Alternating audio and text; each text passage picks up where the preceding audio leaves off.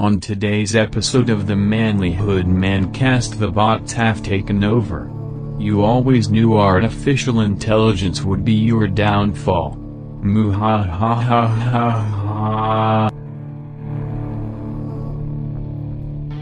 In a culture that scoffs at honor, you can rise up to lead and to shine. It's time to be the best man that you can be. This is the Manlyhood Mancast. Here's your host, Josh Hatcher.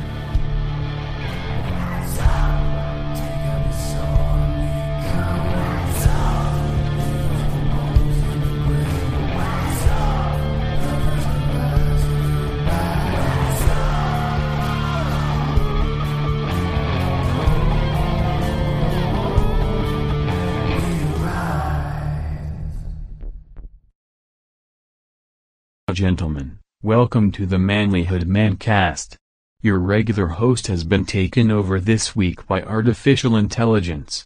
Today, we will be sending out our spiders to capture the best clips of Josh Hatcher from Manlyhood on the rest of the internet. Josh has appeared on several podcasts other than this one, and today, we'll bring you some of the best from those episodes. But before we get into it, men, if you want to grow and be a better man, you need to join the Manlyhood Man Cave on Facebook. It's a place where men help build each other up. All men are welcome, and we challenge each other to grow.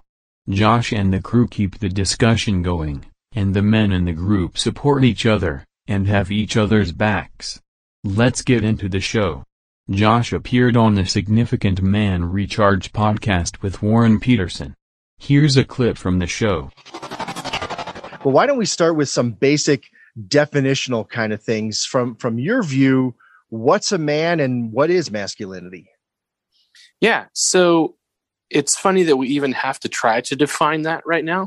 Right. It feels absolutely ridiculous, to be honest with you. A man is an adult male. I think that's the first step, but I think that kind of beyond that biological definition, we really have to look at what that means to us. I know we hear the words be a man, and that means something to us. It means something different than what we're seeing, right? When you tell someone to man up or be a man, which I know, listen, we're going to ignore all the toxic masculinity references for at least long enough to talk about that for a second. Why do we say be a man and man up? And that's because we do believe that masculinity should have certain markers. We do believe that there are certain things that a man should do.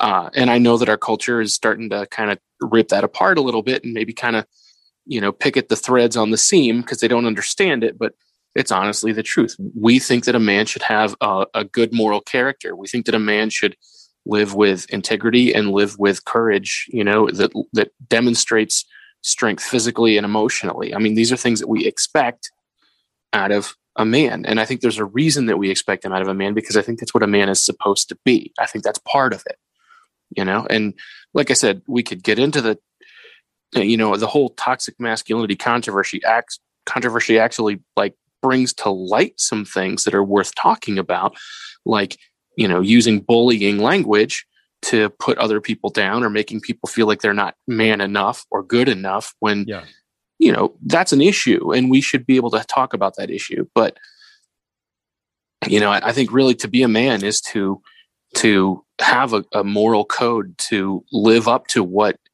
the expectations are of being a man. I think that's important. Yeah. Yeah. And so much of what you said in there, we could dig into. I want to focus on, you brought up toxic masculinity there. That's obviously a hot button issue in the world right now. From your view, what does that mean when somebody says toxic masculinity, and how would that compare to the opposite, to healthy masculinity, or however we want to define it? Like, what are those two things from your view? Well, usually when I typically hear the words toxic masculinity, I tend to think that person spent way too much time on TikTok. Yeah. They're being indoctrinated with this concept of this, and there's a problem with it. And I think that we shouldn't, like I said, I brought up the words and we talk about it, but honestly, I don't like what it has created. there are legitimate issues to discuss. But when you put the words toxic and masculinity together like that, and then you let it take over, what's happened is now we have an entire generation of people that don't understand masculinity because their only word association they have with it is toxic. Yeah. And, the concept of toxic masculinity, the concept there is real. There's some real things that we should be concerned about. Like, can a man cry without being called a pansy? Yes, a man can cry without being called a pansy, and he should be able to work through and express his emotions, and we shouldn't bully him for having emotions or having things he needs to work through. That concept as one of, should a man just assume that he has the right to catcall and whistle at a woman or, sexually harass a woman? No, a man does not have that right. Those are things that are associated with that concept that we need to address. We do need to address those. But my issue is toxic masculinity then becomes a buzzword, and it damages the very nature of the other word. Masculinity itself shouldn't be thought of as toxic. It's not toxic. Masculinity is not toxic. And if it's toxic, it's probably not masculine, to be honest with you. I think that we want to define masculinity with that moral code, which treats people the right way, which values things properly. When we settle in on that buzzword, we completely take away from, what's happening there. So I think that's a dangerous position that we can get into if we're not careful. I mean, a couple of years ago, the American Psychological Association put out that traditional masculinity was dangerous. Like when did that happen? Where it started out as toxic masculinity being dangerous, now it's traditional masculinity being dangerous. Where's the danger here? Right. Are you saying that to be a man who has traditional values, that's what's dangerous? Are you saying that being a man who is old-fashioned or that practices traditions? I mean, we have to be really careful what words we put out there. I can think of a lot of young boys that are growing up thinking that it's wrong to be a boy. It's wrong to be a man. That's a problem. 7, 0, 2. Josh Hatcher also appeared on Maximus with Cam Sipa. Here's another clip from that episode. I was always kind of an outcast though. So like I had a little brother who was 5 years younger, but I didn't have any friends. I went to school and I looking back on it, I think that my brain worked differently. I as an adult, I found out I have ADHD. Mm-hmm. Nobody knew what that was then or believed what that was then. Right. And so I was a creative kid. I was kind of, I wasn't athletic or in any way whatsoever coordinated. So I didn't fit in with the jock kids and yeah, so I was definitely the target of a lot of bullying and had to fight because back in those days, the best cure for a bully was a punch in the nose. Right. And that was how you ended bullying. Now we have it where if you stand up for yourself, then you're the bad guy. Sure.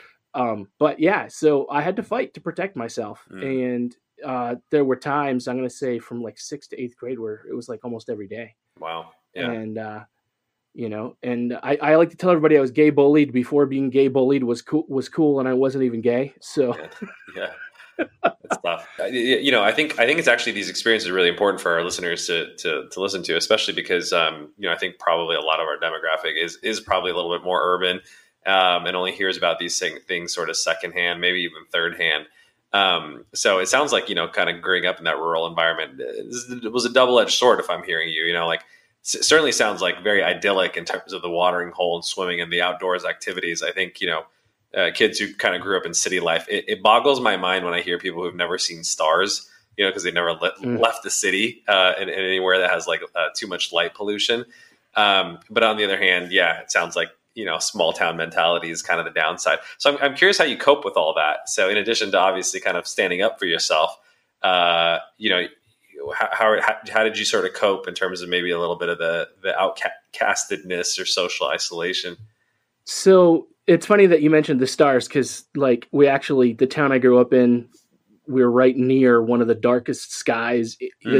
on the east of the Mississippi. And so people come from all over the world to look at the stars there. And I remember my dad, who grew up in East St. Louis, always telling me, we'd go somewhere in the evening and come home and it would be dark, and we'd just wait before we walked in the house. Mm-hmm. And he'd be like, look up. And he said, not everybody gets to see this. And you could see the Milky Way, you could see shooting stars, and you could see every plane and satellite in the sky, and every star and everything, and honestly, what I had, the only way that I coped was I had good parents, who loved me. Now no parents are perfect, but they were good parents.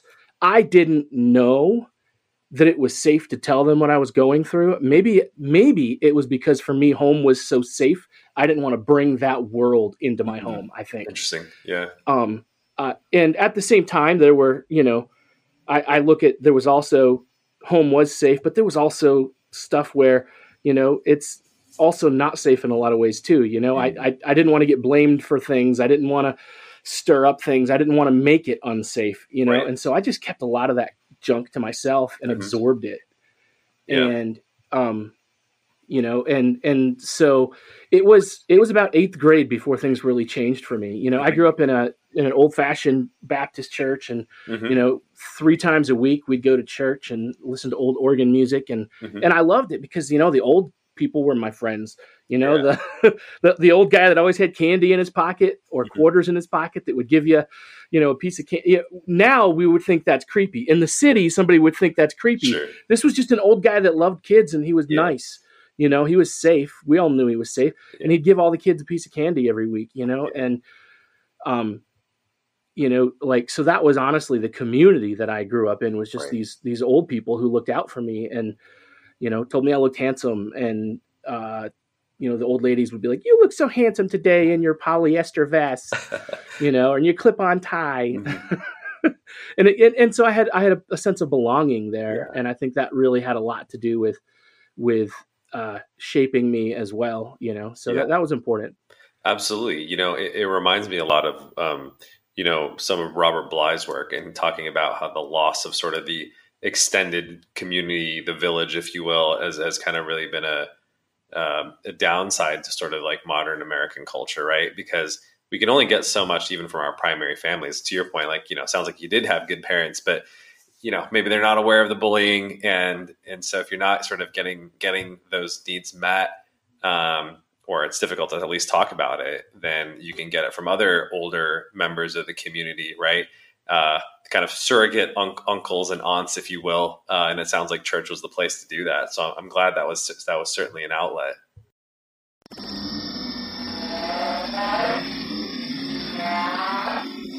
Josh Etcher talked about manlyhood and more on the Vital Masculinity podcast. Statistically, also, the other thing I think that's lacking and missing that we don't talk about is the fatherhood situation in a lot of these, not all of them, but a lot of these situations. There are dads that are either absent or disconnected or ill on their own. Number of these guys that do the father at home or never had a father at home, it's high. Yeah. And I think that's a lot of it, and I'm not saying that guys that don't have a father are all going to turn out like that.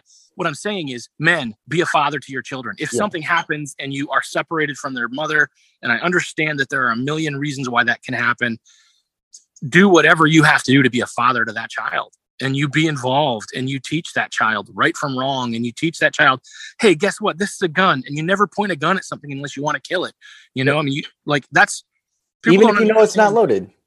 Yeah, people don't understand that. That's how we learn to use firearms, is from a father. I'm still my dad has been passed away. He's been gone for 2 years, and I can still hear his voice in my head every time I pick up a loaded weapon, reminding me how to handle it and what to do with it, because he drilled it into me.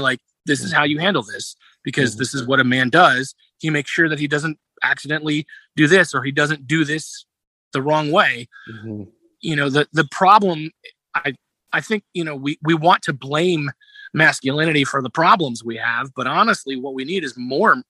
This guy who went into the massage parlor, seems to me he didn't have a good father figure teaching him how to properly value women. Do you know what I mean? Like, like seems to me like a father who is showing real love and affection for his mother in front of him would teach him that, you know, and yes, I know that, again, not everybody has a father. I mean, the divorce rates are staggering, and there's a lot of people who grow up without that. And so if there's boys in your neighborhood, invite them into your home, you know, and show them and model for them what it means to be a good man, you know? Yep. It reminds me of the time where, I forget where it was, but somewhere in Africa, they had a reserve where they had a bunch of teenage bull elephants that were just running rampant, and they couldn't figure out why these things were doing it. But what they had done is they had put them in there to breed. And so they kind of pulled them away as young ones or pulled the men out, one of the two. And the only thing they had to do was just put like one or two adult, like old male elephants in that reserve. And immediately those adult elephants checked their behavior and got them in line. And they stopped, terrorizing they were just tearing down shit and just messing stuff up. And it's like, well, yeah, like if you look at an underpass or whatever, you can see, boys are boys and they're going to do vandalistic things if they're not unchecked. Because I think that it's not that we need just more masculinity in general. I do think we need that, but I think that we need to have a masculinity that is bridled and ordered towards what is right, just, and good. And we need, because right now, whatever masculinity we have is towards, ambition. Like there's a lot that's towards the, I'm going to be super successful. I see that all the time. We have people, the next Jeff Bezos, the next that is a masculine thing in a way to want that, to have that ambition. But we need to have that bridled in a way that's ordered towards what is right and what is good. Yeah. I that's one of the things I really like about Stephen Mansfield, who talks in that kind of leadership language where he's talking a lot about, success and things like that. But he also focuses on the concept of noble masculinity and, like as opposed to toxic masculinity. And, I really honestly, I think that that's what we're lacking. So, when I read a story in the news about some guy dude, I just read one the other day where there's a guy that, his baby was found almost fatally injured, like here in my hometown, and actually, know the mother, and my heart's breaking for this situation, knowing what they're going through. And, that is not masculine behavior. He's a male, but a man doesn't do that, I mean, how many times have we heard that? Like a real man doesn't, injure an infant, or a real man doesn't beat a woman. I think that, masculinity by its nature has a certain degree of virtue to it, or should have that. So yes, I agree with what you're saying. I just think that should be assumed about manhood and masculinity, because if it's not, then what it is just overgrown boyhood without any virtue woven into it,